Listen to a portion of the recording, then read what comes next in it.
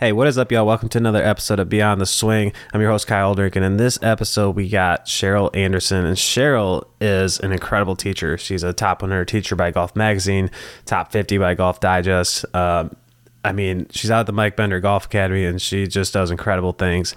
And selfishly, this is a great episode for me because I steal a bunch of their stuff. I mean, they're some of the best in the world with practice drills and really making it super effective. Their practice facility is second to none. It's incredible. So we talk about what went into making that, what's important to have in practice. So this is a very actionable episode for everybody. So let's dive right in with Cheryl. Hey, what's up? I'm your host, Kyle Aldrich, and we're going beyond the swing. Hey, Cheryl. Hey, Kyle. How are you? Great. How you doing? I'm excellent. I appreciate you taking the time to do this on your, I don't know if you call it a vacation or what you call it, but I'm sure it's a much needed break. Definitely. It's definitely my summer vacation. Yeah. Now, is that hard for you to kind of step away for that long? Actually, no, it's a nice time for me to work on my game, and I still teach a little bit up here. Do you? So you never really get away from it. There's always people that and they want some time. So Sure. but it's not all day, every day, right? Yeah. Yeah. I mean, it's just, I get what you do. And I've done that kind of lifestyle for so long. I feel like if I take 2 days off, I'm bouncing off the walls. So I'm definitely envious that you can take the time for yourself and, hopefully chill out a little. Yeah. Like I was hitting balls yesterday, and then I see people I know in the range. I'm like, oh, come on over. I'll be happy to take a look. Like I like taking a break from hitting, and it's not a big deal. Gotcha. So, one thing I wanted to ask you before I forget is you posted something on your social media a while back, and it's been driving me nuts. It was this riddle. Like you brought these kids inside on a hot day, and it was like this math riddle. I couldn't find it. I was trying to go back on your social media. It might have been about a year ago, but it was something to do with like blocks, and it was like a math problem. And I stared at that thing forever trying to figure out what that answer was. Do you remember what the riddle was? No, but I'll find it for you. Okay. I gave them a task. Yeah, I remember that. It was like something I saw on the internet the night before. Okay. I was like, this thing is genius. And I'm usually really good at that stuff. And I was like, I stared at that stuff forever. And I was going to reach out to you, and I just totally forgot. And then when we were going to do this, it sparked me again. It's like, I got to know the answer to this thing because it's driving me crazy. All right. I'll try to track that down. Gotcha. Well, again, thanks again for doing this. I'm really excited to talk to you because, my mission and, with getting to, bug John about mental golf type and, coming to shadow you guys. And, I've always been fascinated with the performance and getting the most out of players. So that's always my mission, is to figure out the just absolute best route. And I know how important technique is. And I think you guys are some of the best in the world at teaching it, but I know and I've had the discovery a long time ago, there's more to it. And, one thing I think that's so cool you guys do is just your practice setup. So first, I guess when you guys moved from Timucuan to Lake Mary, now, I guess the first question is the legend true? Did Mike just pack everything up in the middle of the night? Yes. So what happened there? Well, a new owner came in basically, and they wanted Mike to do things their way. Mm-hmm. And Mike has been very successful doing things his way. Mm-hmm. And they started wanting to take more of this and more of that. And he's like, you know what? This is no longer the Mike Bender Golf Academy. And I think what really struck the chord was when they decided to come into the academy building, and they're like deciding where they're going to put the hot dog stand. And he's like, okay, that's it. And so, yeah, he had been searching, and we found a place across town, and he's like, we're out of here. And we just packed it up the night before, and they showed up the next day. They're like, what's going on? He's like, no, I'm done. Wow. I got to do things the way I want to do them, or I'm not doing them.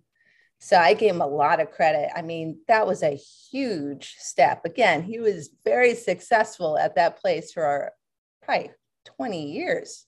Mm-hmm. And,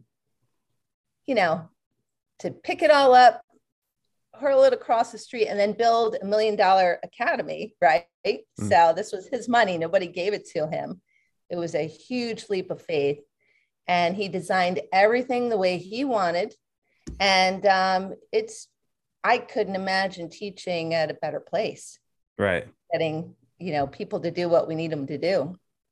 Well, and first of all, I mean, did you have a piece in some of that design, or how did you guys come up with? I mean, I've never seen a place like it. Mike literally, he drew it on a napkin in like an hour. This is exactly what he wanted. And we were kind of like, Mike, that's a little big. Maybe we should start a little smaller, in the beginning. He's like, nope, this is what I want. Okay. So he drew up the plans, had a guy come over, and it was built within a year. And we taught on the other side of the range for a year while this was being built on the back of the range. So it was really cool.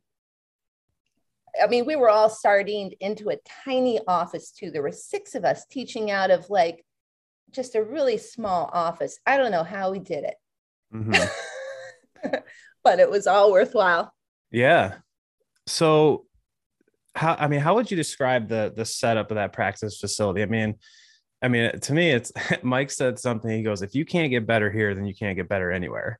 It's like when I was kind of down there hanging out with you guys one day, and I'm looking around like, you're not kidding. I mean, you guys have everything under the sun, and it's very well designed too, which I thought was really cool. So I know you guys have like the wedge range, you have the target poles, which I need to ask you about because I'm actually going to put some on my range, and I wanted to ask you how you did it. Sure. So maybe we just start there. But like, do you have a certain, I guess, design or idea of why things are the way they are? Yeah, everything is carefully thought out of. I mean, Mike's like an engineer in his mind. Like most of the training aids we use, he designed them. Every square inch, like you said, of that place is used. The building, we wish we had maybe another bay. There's only one indoor bay, but fortunately, Orlando, Florida, it doesn't rain too much. But every square inch is utilized. The wedge range, I'll probably start with that. He designed that for Zach Johnson because that was the weak link in his game prior to the year he won the Masters. So Mike said, okay, I'm going to build these 4x4 concrete blocks out in the range. I'm going to set them from 30 yards to 100 yards and scatter them. So it requires an individual to have to always aim differently, right? Rather than just straight out 80, 90, 100. And there's also trajectory ropes up there so that you have to launch the ball through a certain window between like 25 and 35 degrees. Because most people, when they come out and we watch them hit wedges, they're ballooning them way up in the air. They have no control, no spin. So anyhow, that wedge range has been replicated, I think, in about 200 different courses now around the country. But again, that's really how Zach Johnson was able to win the Masters the following year. The first time he tried the wedge range, it took him 168 shots to hit all 8 blocks. And you can't go to the 4 block until you hit the 3 block. And the year before he won the Masters, he did it in 50. Now, we have a board on the wedge range with like amateur girl, amateur boy, pro man, pro female. And we have a boy up there who did it in 24 shots. Aaron Dew, he now plays at University of Cal Berkeley. But you can't believe how inspirational that board is for our students because they get out there and they're like, I want to beat that record, right? And I can't believe somebody did it in 24 shots. It's impressive. What's the yardage? It starts from 30 to 100 yards. And is it because I know you got math, so the yardage is consistent. So is it like 30, 40, 50, or do you scatter like 33, 45? No, just by 10-yard increments. Gotcha. And they're just concrete blocks. We have our students get 100 golf balls and we see how many blocks they can hit in that batch of 100. And there's some students that can't get past the 40 block initially, right? And so by the end of the year, they're able to complete the wedge range with less than 100. And then once they can do that, then they're like challenging those record on the boards. Yeah. Now, if I have a newer golfer, I'm not going to require that they hit the block. I actually put cones out depending on what their skill level is, right? I'll give them a diameter of 30 feet. All right, let's get it inside of that zone, right? Because the block is really hard to hit. Yeah. What's the size of it? It's 4x4, and there's cement, and they're angled a little bit. I think there's like maybe a 4-degree pitch. So when you hit the block, the ball just goes straight up in the air, and people have so much fun. Yeah. It's a really fun thing for them to hit. I've definitely stolen that from you guys. So back in Chicago, in my indoor bay, I would use, I use 4 sites in there. So I would set up wedge challenges on there and have like a whiteboard, dry board for leaderboards and stuff like that. And I've stolen a ton of stuff from you guys without you knowing it. But and then in my new spot here in Chattanooga, I built them out of plywood, but I made like little bullseyes, essentially because they have a staple hole here that has a blind par 5 and they have a big bullseye there. So that's like their logo. But I made like a bunch of plywood targets that you just stand up. Same thing. You hit them and they're loud as hell and everyone gets excited about it. But that stuff, I mean, to me has always been, and I think that's why my eyes light up when I go to your guys' place, because just hitting to a flag or a pole on a range can be kind of boring. At least it was really boring for me when I was coming up. I just was not wired to sit there and just hit balls in the range. The other benefit of the cement slabs is that the cart can just drive right over them, pick up the balls. Yeah, that is nice. I got to move mine, which is kind of a pain, but so that's nice. Now for players that don't have that luxury, is there things that you recommend they can use to throw out there to practice that on their own? A good old towel. Yeah. Right. Yeah. You just put towels out in the range. That's how I grew up practicing, right? Spread them out different increments and try to land it within maybe, you don't have to hit the towel, but within 4 feet of the towel is the goal when you're at an elite level. Well, even like the amateurs, will you give them some sort of task like, hey, throw a few towels out and here's your point system? I mean, are you always trying to give people that goal or agenda, or just saying work on flighting them low and hitting the towel? No, I try to cater them to their handicap level. So if I have, let's say, a 10 to 20 handicap, someone that's trying to break 990, let's say, I'll have them try to hit within, I think it's a 15-foot diameter. So I have 4 levels that I try to work with on our different assessments. Okay. So I might just have them start with 30, 40, 50 as well. If they're like just trying to break 100, and then when they're trying to break 90, I'll go up to 100. And then when they're trying to break 80, I shrink it down to like about 8 feet. I have it all written out if you ever want to see it. Of course. I love that stuff. And the 4 feet is the elite level, trying to break 70. This show is brought to you by Mental Golf Type. And if you haven't heard of Mental Golf Type yet, then you need to go to mentalgolftype.com and check this out, because this is an incredible, powerful mental game and performance system that you can implement very easily, because it is tailored to how you are mentally wired. So some of the questions you might have had along the way of, why can I perform great on practice? Why do I hit it great on the range? And I go on the course and it's something totally different. Why am I inconsistent? Why can I score so well one day and the next is something totally different? Well, all of those questions have to do with how you are mentally wired, how you are using your mental energy, how you're seeing targets, how you're making decisions. This is all stuff that has to do with your mental golf type, and you could take your free assessment and figure out a lot of things really quick for absolutely free at mentalgolftype.com. So you definitely want to get over there and check that out, because I can't even imagine trying to coach players without knowing that information. So again, check out mentalgolftype.com. You won't regret it. Now let's get to that show.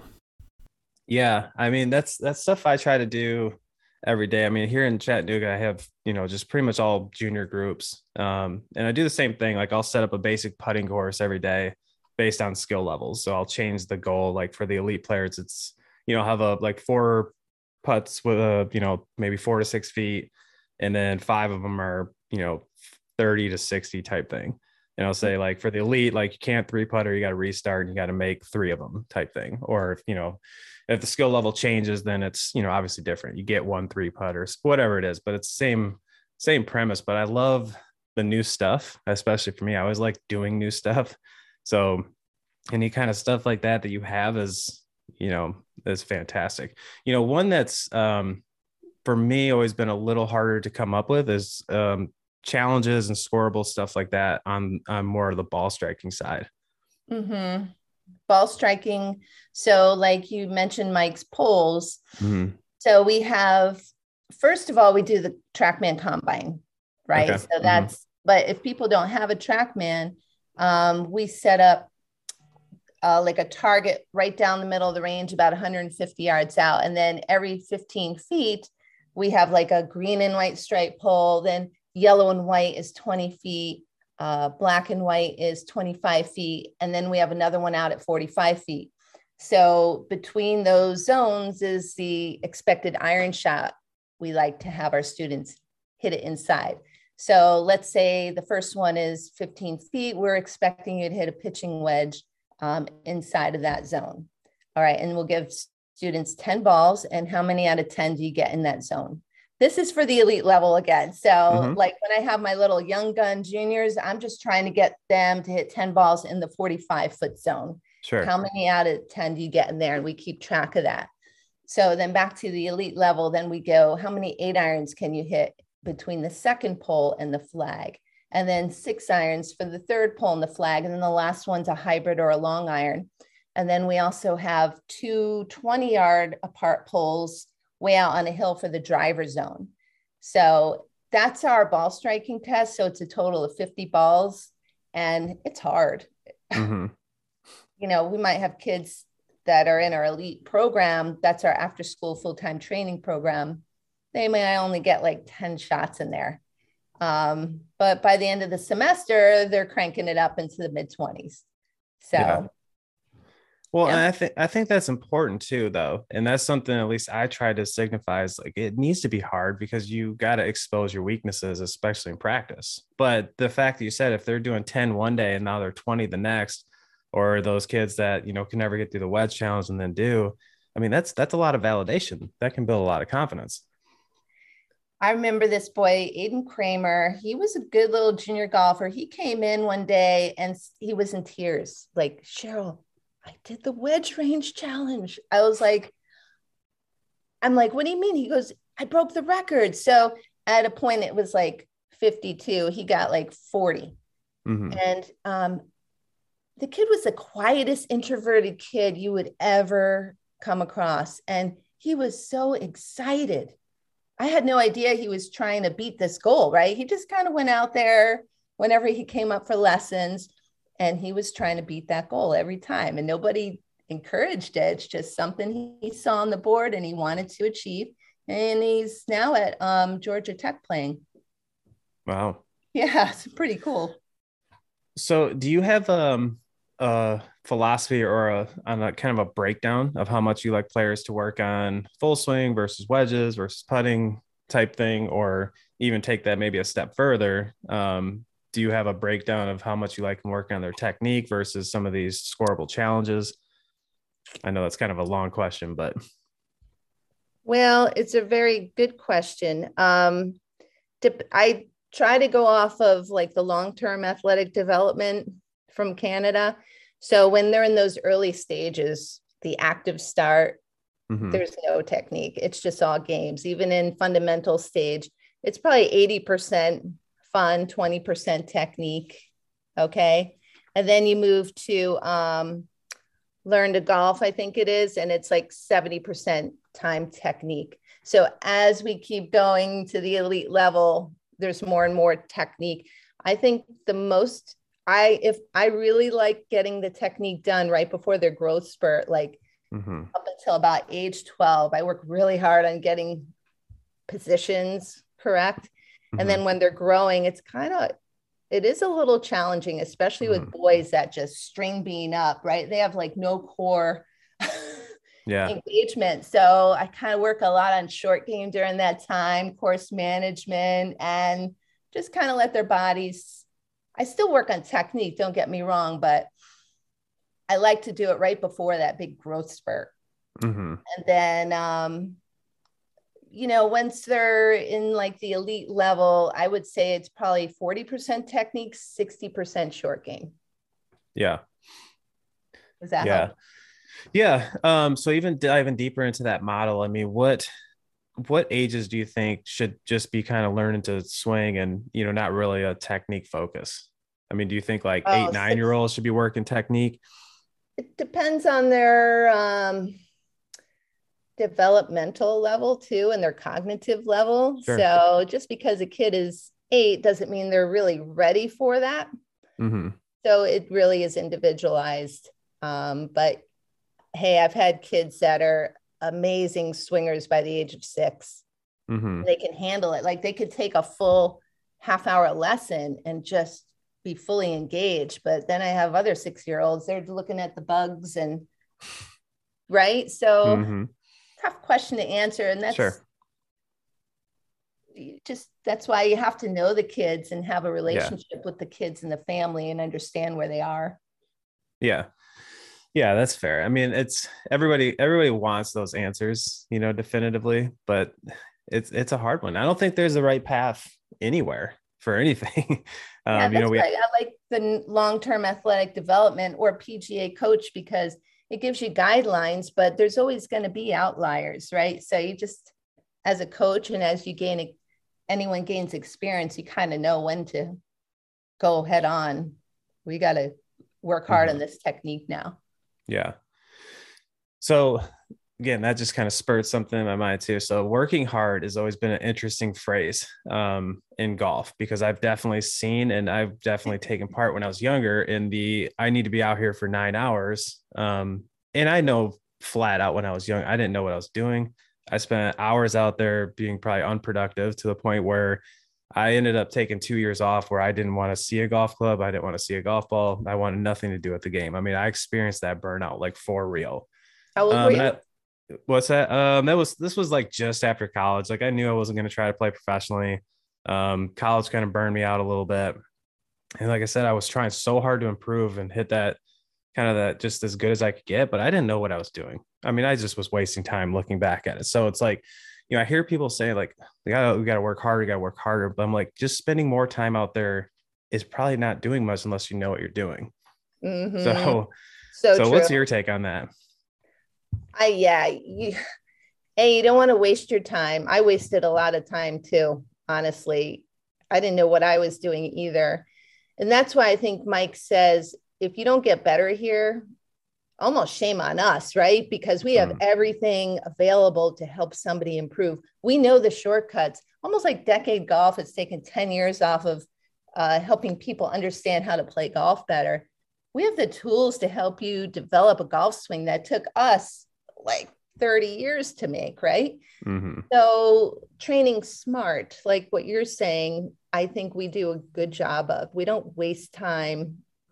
We know the direction most of the time that people need to take with their golf swing or their short game. And we know if you do the drills and you, practice smart, mm-hmm. you should reach your goal. But there's that level of burnout that you're talking, the psychology part that's very important. And I'm so thankful for the mental golf type.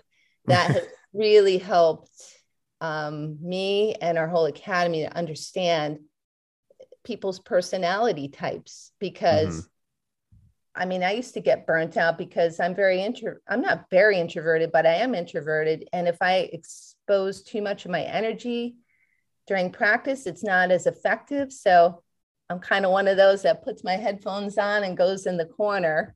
And when I have juniors like that, I know how to teach them. Yeah. Right. But I also expose them to situations where they all right, you're going to be with the chatty person today. You got to deal with it. So I think the psychology part is huge in helping our coaches and kids not get to the burnt out point. Well, I think John he's uncovered something just absolutely incredible because it's changed my world with that because I'm the same. Like so extroverted that, I could, if I'm out there with people playing competition, I probably could have done a lot better, but I was trying to be Tiger Woods. I tried to shut the world out. I tried to be in that quiet zone. And when I'm introverted, I exhaust myself and I get frustrated. But the other one, even as a coach, I had a hard time with introverted students. Like I would always think that why are they not engaging, or are they not enjoying this? So I would like Right. overpower it and I would talk more, trying to pump them up. Sure. Um, so especially in my younger stage, a lot of students I lost, which I just didn't understand, were introverts. And I remember looking back and talking to John through some of this stuff, and it was just like, well, that makes a lot of sense.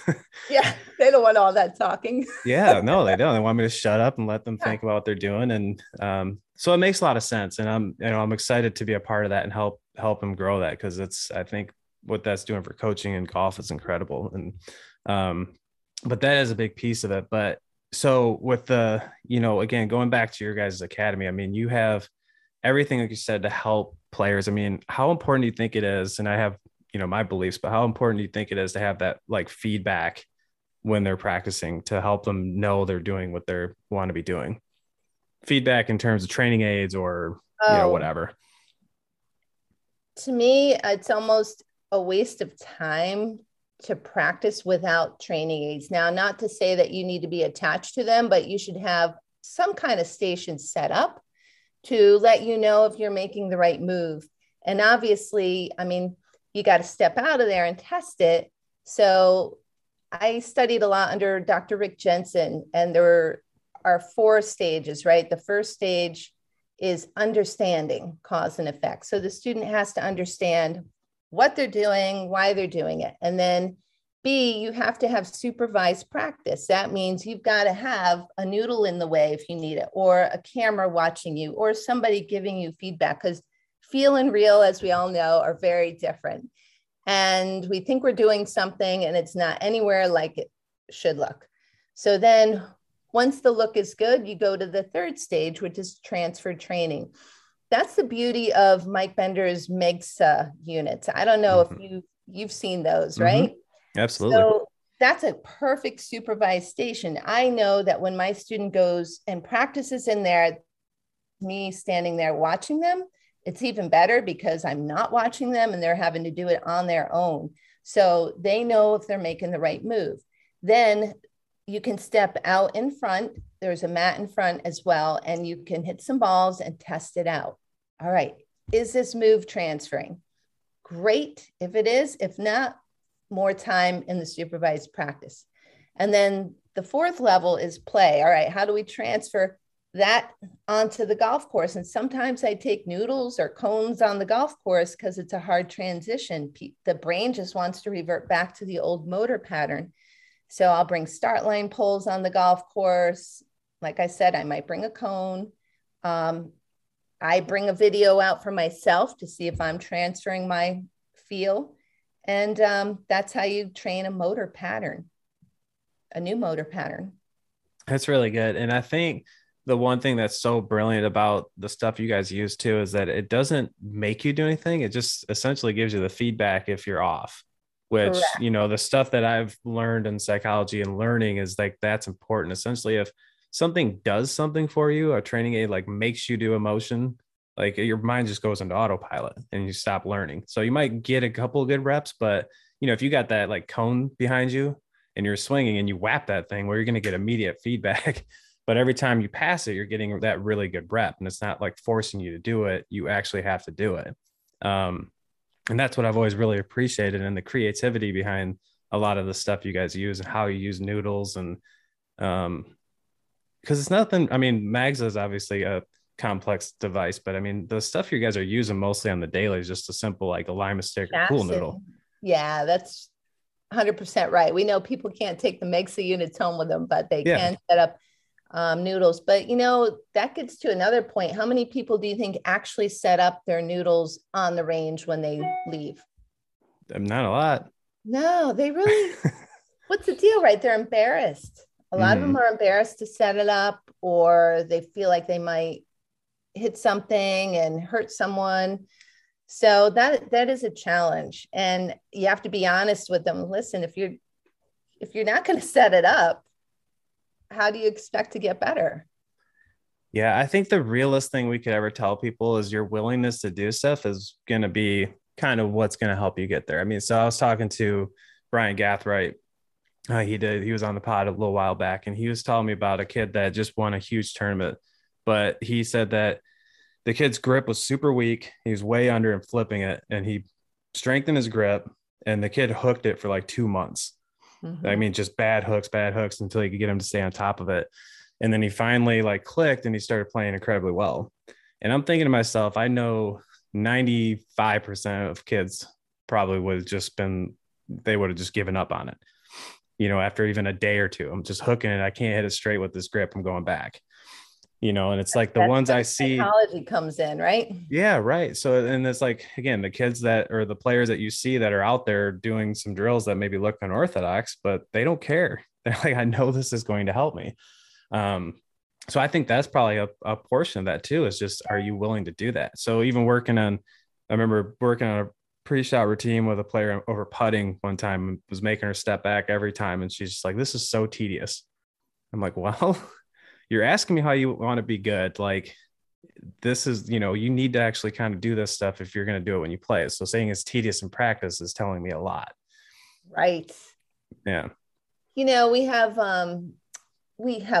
tons and tons of short game drills, but we do the 5T drill a lot for putting, and we'll ask our students, okay, go ahead and when's the last time you did your 5T drill? And they'll be like, oh, I did it last week. Great. What was your score? I forget. Okay. Can you go ahead and set it up for me? Ooh. They're like, do I put the T here? I said, you're caught. Got him. You're not doing it right. I said, and then I get on them. You know, so we what's give them the 5T drill? What's that? What's the 5T drill? Oh, it's you put 1 T down 3 paces from the hole, 9 feet. The next 4 T's go an additional 2 yards away. So you have a 9-footer, 15, 21, 27, 33 foot. You put a stick down 2 feet past the hole, and you have to get all 3 balls either in the hole or in that speed zone. And then you go back to the next tee. If you miss, you have to drop back a tee. Okay. You never have to drop back more than 1 tee. Now I have 4 levels to that one. That's a really hard one, but that's the premise of it. So we find that if you could do that drill really well, you're going to have very few 3 putts. Mm-hmm. It's just a really good pace drill. Okay. So the stick goes 2 feet beyond the hole. So yeah. I'm assuming you're saying you can't miss short. At that level. Yeah. That's our elite level. Okay. What would be like more of an amateur level? I'll put the stick 2 feet short, 3 feet long. Okay. So you're just expanding the zone a little bit. Yeah, that's it. And then I'll also allow them, like in level 1 of it, I don't make them fall back a tee. Okay. Gotcha. So if they don't fall back a tee, or is it just, you just have to get a certain amount of the 5 in there? If they don't fall back a tee, they have to stay at that tee. Oh, I got you. Okay. I see. Until they get the allotted number there. That's good. Well, it's another one I'm stealing from you. Yeah, I'll send you that one. So these tests, you know, again, we can do tests till we're blue in the face, but if somebody keeps failing, there's something's up, you know, something's got to get better with the speed. So speed control and putting, I'm always fascinated with, and how other people kind of work on that with players. And most players I ask, which is interesting, even in all the way up to the PJ level, and I say, like, you know, what drills you do for speed control? And they'll say, well, just stuff like that. They're essentially, I'll do leapfrog, I'll putt sticks. I'm like, well, what if you can't do it? Like, what are you doing to actually get that speed better? So what do you do with players to help them learn to control speed? Well, I use the Sand Putt Lab. So I just make sure that they're hitting it in the center, that their tempo is pretty consistent. And visually, you can see if the length of their stroke is pretty symmetrical. A lot of people are short and they are long, or long and short. So I try to keep it pretty symmetrical. So I'll definitely refer to technique if they're really struggling. And if the technique all looks good, well, then they just got to practice more. They've got to work on their feel and touch. And I'll have people just toss balls in buckets, get some feel and touch going. I like one of my favorite things to do, I learned it from P and Lynn, is have them close their eyes, like look at a hole. Let's say there's a hole 20 feet out, get a good stare, get the picture in your brain, and then close your eyes, walk to the hole and put your putter right in the hole. And pretty much every time they come up like 3-4 feet short. That's interesting. Yeah. It's like their perception is like the hole is closer to them. So they have to get that perception correct in their brain. And then sometimes I'll work on, well, how many seconds do you think that putt will take? Well, I don't know. Okay, well, let's count it, right? And it gets them thinking, all right, uphill putts, it takes fewer seconds to get there. Downhill putts, it takes a lot more time.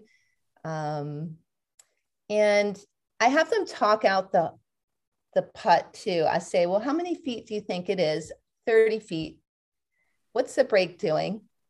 It's going from right to left, get it in their brain. And then, okay, where are you going to aim? I'm going to aim a foot right. Perfect. So people don't take the time to do that. And you have to coach them through getting all of that information into the brain. And then it should help them to perform better. Yeah, the Lynn and Pio one's interesting. So I did a camp with Dr. Joe Parent, Zen Golf, what was this, 2-3 years ago? And he did a similar version. He would have somebody kind of look at the hole, then close their eyes and throw a ball there. So it was a very similar thing, but most people actually got pretty close, which was interesting. Like they were able to do it kind of like eyes closed. So he started to have people just like toss a ball to each other, like stare at yourself, kind of close your eyes and throw a ball. And people were very accurate with that. And then he had to do it to an actual hole. It's like, that's really fascinating. So that's a good one. I've never so he's saying like you have the innate ability to do it. Your brain has been trained for that before. So why doesn't it come out when you putt? Yeah. Well, that's interesting, isn't it? Yeah. It is fascinating. And that's where I kind of go back to, if it's technique where they're getting the ball to bounce off the face or even hitting the center of the face, I regrettably didn't even take that much stock in that until a few years ago. I started seeing how important it actually is to hit the center of the face for speed control. That's pretty wild. Like I was always like, it's a little toe, a little heel, not a big deal, but this seems to be a pretty big deal. It's a big deal, especially on the longer putts. Yeah. It adds up. Just think of how when you hit an off-center driver, right? It's like 20 yards less. Yeah. So before we move on with that, any other really good, even short game ones, because those are always ones I could use more of. Like any favorite kind of short game drills or things you guys like to use on the daily? Yeah, I mean, we do kind of for the basic level, like we find that just a basic chipping shot is very difficult for even our better players to do. You got to do the easy things well. And a lot of times they don't do those fundamentals well. So we'll do a drill we call the shag bag drill, where you literally stay in one spot. So it's very blocked practice. And you chip 10 balls. Let's say we want you to use a 9-iron to a far hole, and you've got to get all 10 within whatever we decide, usually about 3 feet. The ones that are not within 3 feet, you go pick them up. So let's say you got 6 in and 4 not, you bring the 4 back and you do it until you get all 4 in. So again, that's very blocked practice, but we like them doing drills like that. And you can extend that out to a pitch shot too, and just give them a bigger zone. Another thing that I love to do is have my students have 3 balls. I let them choose the easy, the medium, and the hard shot. And they have 2 lives. So if they don't get it within the designated zone, they lose a life. And I want to see if they can get through all 9 balls without losing the 2 lives. That's a really good one. I like that. Yeah.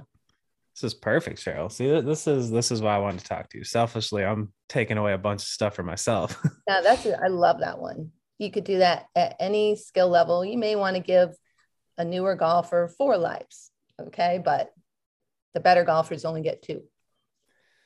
So one of my sayings has always been, I don't know if this is my saying, but I've never really heard anybody else say, but I'm sure somebody else has. But too much loft and too big of swings is the death of short game.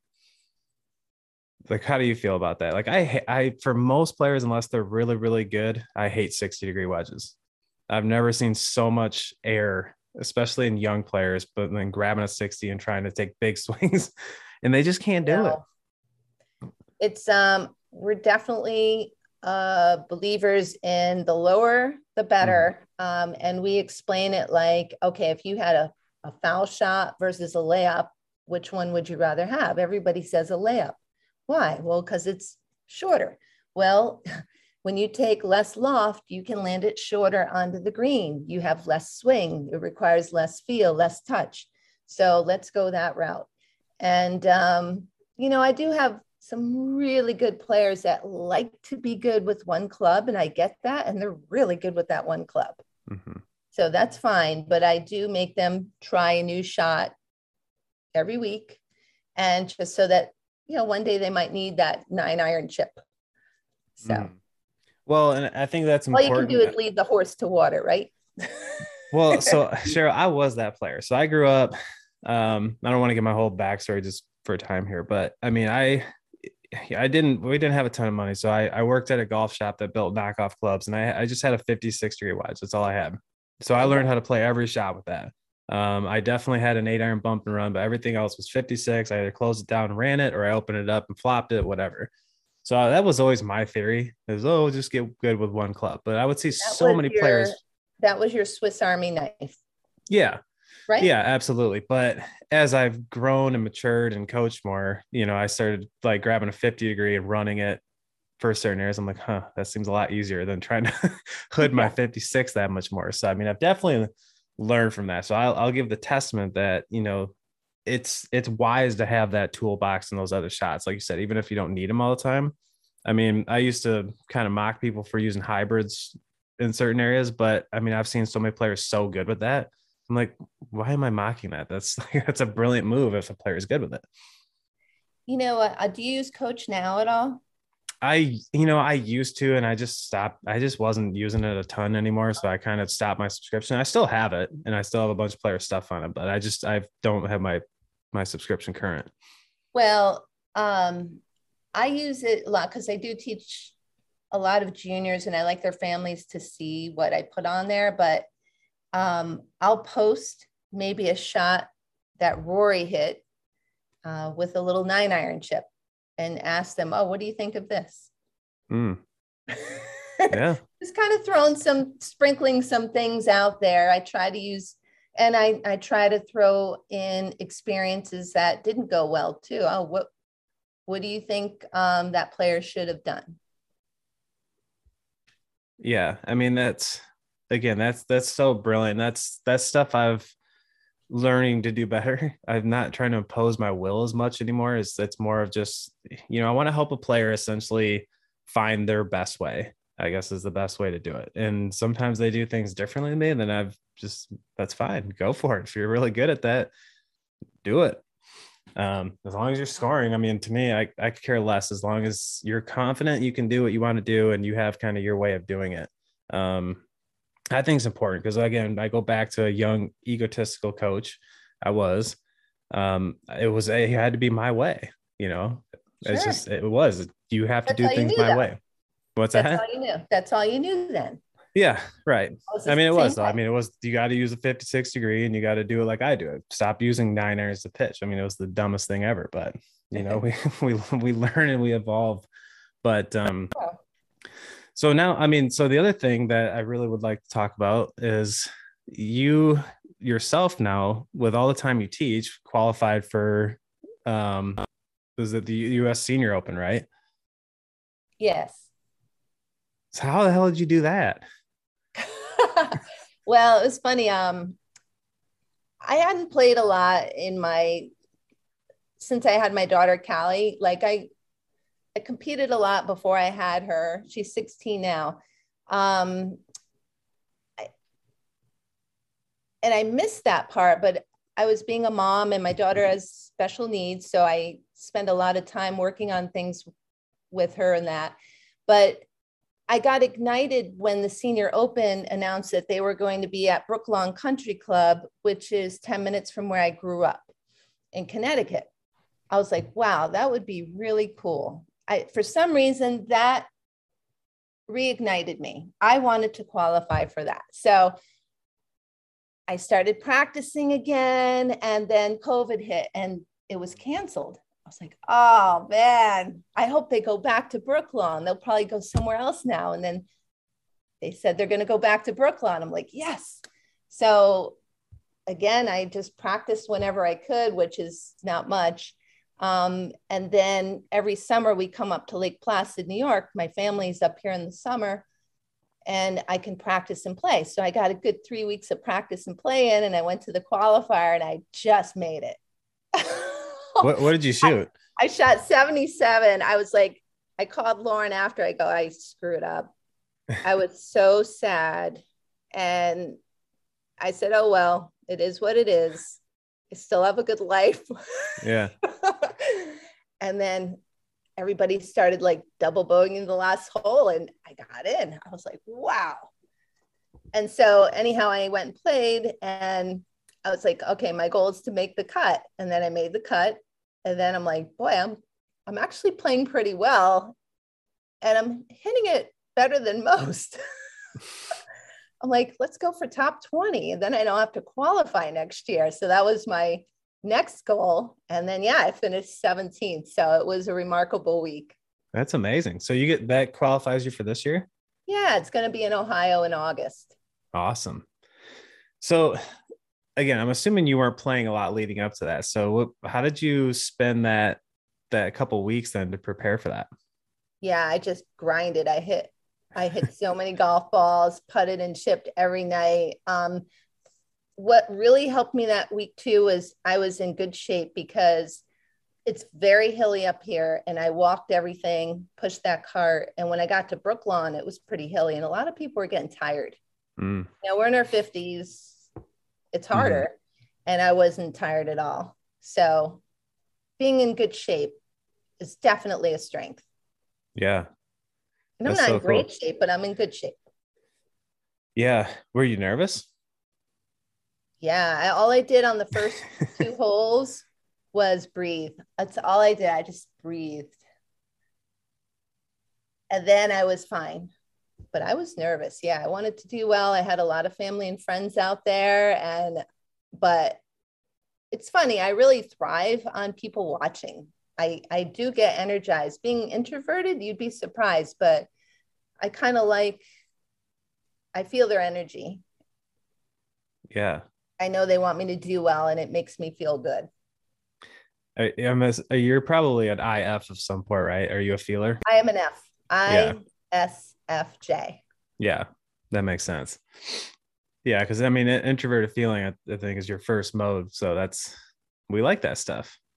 We like validation. We like to show off for people. Yeah, that's right. Yeah.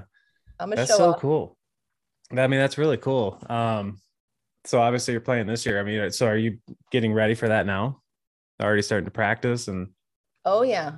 I'm feeling pretty good. So new goal this year. I want to try and make the cut again. And then I want to go top 10. That's awesome. Get in the top 10. I think that this would be a good message for, players that compete, when you go into a tournament that's, I guess, a big tournament, like, how did you set your expectations? Like, how did you approach it? Because I know that's a question we get a lot, right? Especially if a player gets into a bigger tournament or they're nervous. It's like, how do I mentally approach this thing? What should my expectations be? I rely a lot on my past with my profile. Yeah. And I've had success from the way I've done things in the past. And I just did everything that I did in the past. And I breathe before I go. I do a very 20-minute deep breathing exercise because it calms me down. Mm-hmm. And I get very present. It's all about being in the moment for me. So when I can get in that space and I'm not worrying about what my score is going to be or what people will think, I'm okay. So I know my weaknesses, right? So I have a shortcut in a way. I've been through it. I know what works well for me. And my swing has held up. I just needed to practice it and get it stronger, right? So yeah. So what style, like, do you do kind of 4x4 breathing? Do you have a kind of a method of breathing? Because I mean, that's something that I think that's overlooked. I know John and I talk about it a ton, but it's so easy to just say, I'm breathing, whatever. I know. I used to listen to a cassette tape before I went to every tournament back when I was in my young 30s. Interesting. And it was just, I can't even describe it. It was just this weird music and I was breathing. Lauren would drive the car and he's just like, whatever, right? And I'm in my own little world. And I don't need music or anything. I just breathe to the way my body kind of wants me to breathe. Interesting. Yeah. It's funny how we all have our little quirks. I used to listen to like just motivational talks because that just would fire me up. You know, it's always got the like motivational music in the background. I listen to Eric Thomas a lot. I don't know if you know Eric Thomas is. I think he's known as E.T. the hip hop preacher. I'm sure you've heard his clips. They're usually all over the place. He's this like big black dude that just like he's just so I've seen powerful, emotional. Yeah, he always wears a Detroit Tigers hat, the gold English D. Dude was homeless and worked himself into this big star now. I mean, he's just an incredibly inspirational guy. But I listen to him a lot. I listen to like movie quotes, but that stuff would like always just fire me up.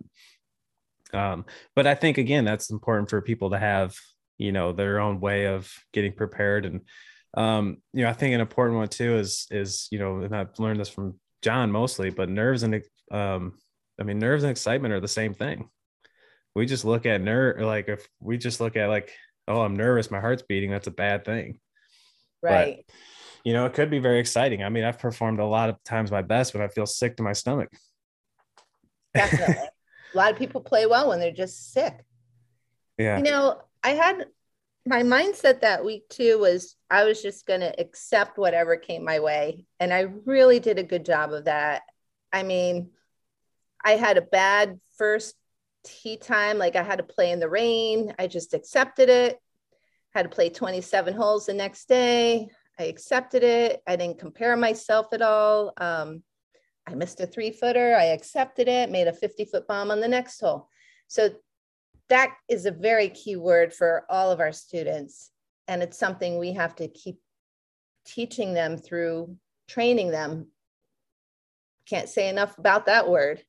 Oh, it's so important. I'll give you a quick example here. I'm not going to name names, but because I like this guy a lot, but I caddied for someone in a Corn Ferry event. He's not my student, but I've just gotten to know him through whatever, but they were in town and he's such a good player and usually such a good attitude off the course. But he, within a few holes, or he started 2 under, we turned at 2 under in the first day, and then he missed a very easy birdie putt on 11. And it started with the, here we go again, talk. And I was like, uh-oh. And then next hole was bad. And then I started hearing him mumble to himself. And then all of a sudden he went and talked to me for 3 holes. And I'm just like, holy cow. Like you just kind of saw it coming. And then a weather delay came and it was every excuse. And it was like, it's always a weather delay of everything. I'm just like, wow. And then I'm seeing the ones that are doing well. They're just over there kind of, just hanging out, having a snack, chatting. And I'm just looking at this guy. I'm like, you're so talented and you're doing this for yourself. And I give him credit too. After he calmed down and we talked about it after he missed the cut, and I just kind of told him flat out, it's like, dude, you did that to yourself. And he's just like, I know. He's like, it's such bad energy. So he accepted it, but what did he learn from it? What's he going to stop doing and what's he going to start doing? Well, the words he used are good, but I don't think he did it. I mean, he asked me flat out and I just said, you have to, exactly what you said. We had that acceptance talk. I just said, because he's actually, it's funny. The first time I met him too, he's a big guy from California. He's got tattoos. And I just looked at him like, are you a boxer or you did something? I mean, he's trained in like martial arts and all kinds of stuff. So he's a fighter. And I just said, look, man, like golf's a fight. All these guys are good. You're in a fight. You're going to get punched in the face a few times. Like, if you get punched in a fight, are you going to just lay down and give up? Like, no, you're not. You're going to fight your way through it. And that's, I mean, this guy's had to fight his whole life. He's got an incredible story, but yeah, so I mean, that was the thing. And he played better the next week, but that's something that I think he's fully aware he needs to get over, is that just negative energy. And, I'm the victim type mentality, because that's what it was. He was the victim out there. Everything's against me. The weather's against me. At one point, he was like, every time I had a shot, the wind changes. Yes. I'm like, come on, man. Yeah, he really needs a lot of training out of that victim state. I had a 13-year-old boy giving me those same examples, and I was like, oh, here we go. So I talked to the parents about it. Like, just so you know, we got to nip this in the bud right now. Yeah. And it's wild too. I mean, how much do you think that plays into just how the youth is growing up these days? Because I definitely see that attitude a lot more nowadays. Everything's against me.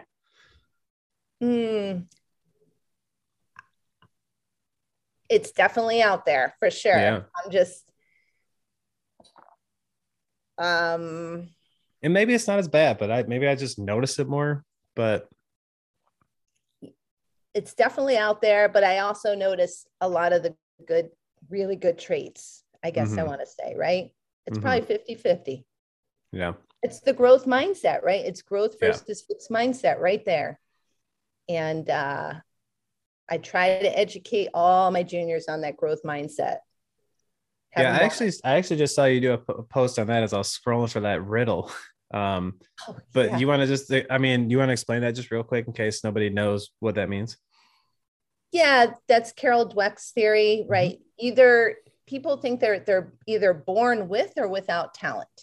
That's basically what it comes down to. And so people get afraid if they don't have the talent, if they're not as good as somebody else, they're just going to be like, I can't do it.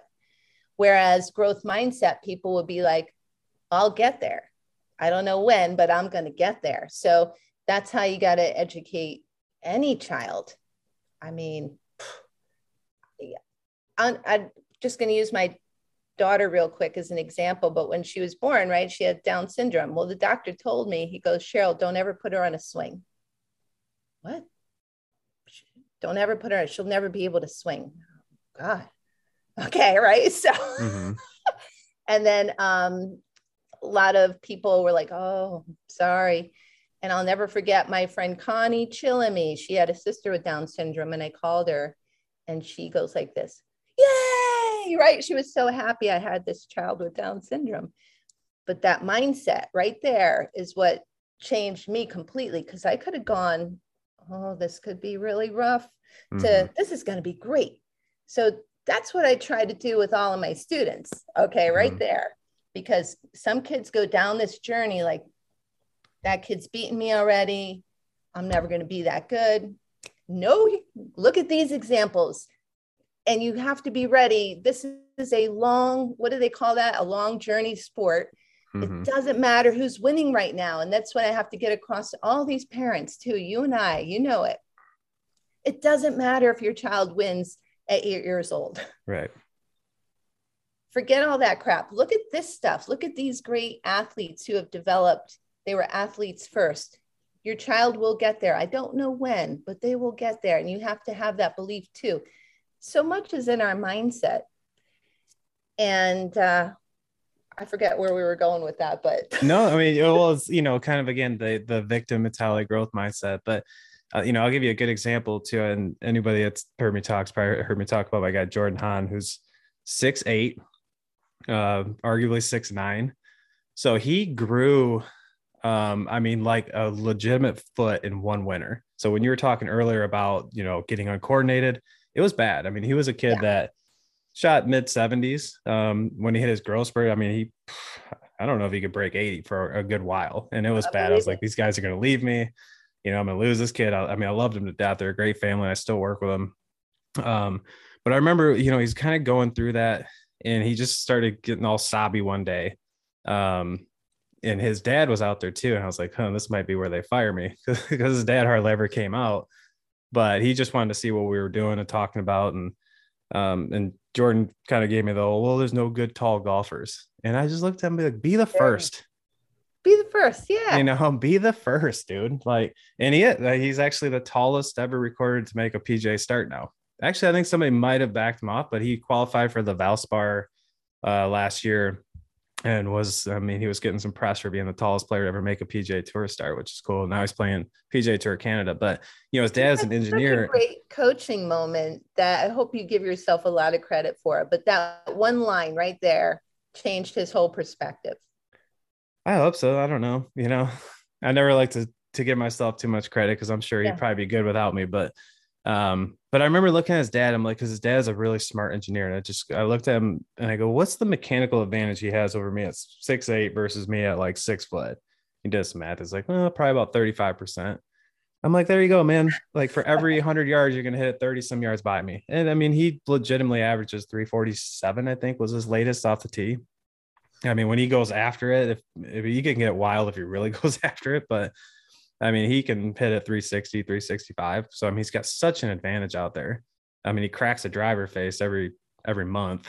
He hits it so hard, but wow. If he can just always dial in his putting, he's going to be one of the best out there, which is cool. But that was one of those defining moments I'll never forget because the change on his face of like, from this is there's nobody like that to, I could really do something special. I think it's cool, but that just alludes into what you're saying. And anybody listening to this, is following that same thing. You can be the first at whatever you want to be. That's right. That was such a good moment. Yeah.